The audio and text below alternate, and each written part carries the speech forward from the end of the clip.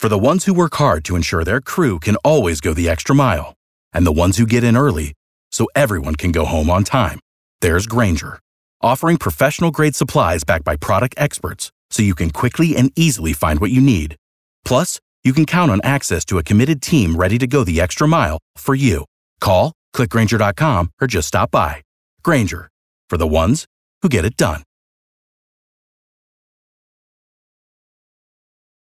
B98.5, 80s, 90s, and now with Tad Drex and Kara. So Cameron Diaz and Benji Madden just welcomed their first daughter?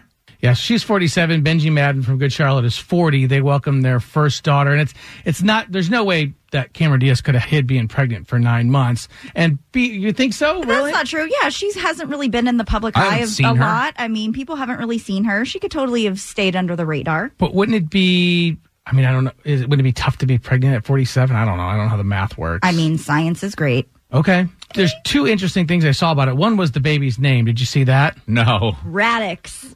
Raddix. Radix. Really?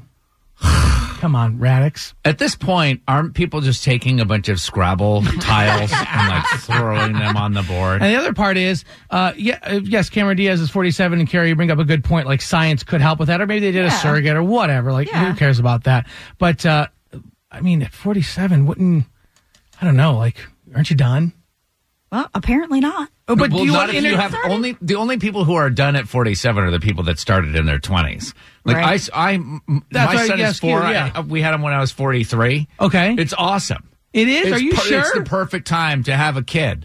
Being older is better than being younger to have a kid, because when you're in your 20s, you're so self-centered that you don't realize how precious a thing you have there.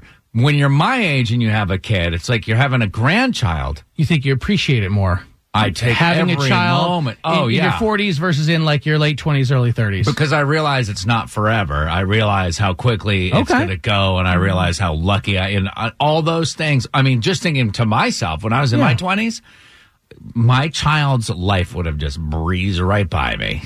Okay. Like it would have just, and I would have been like, "What happened? What is it?" I wouldn't have realized what I had. I know, exactly.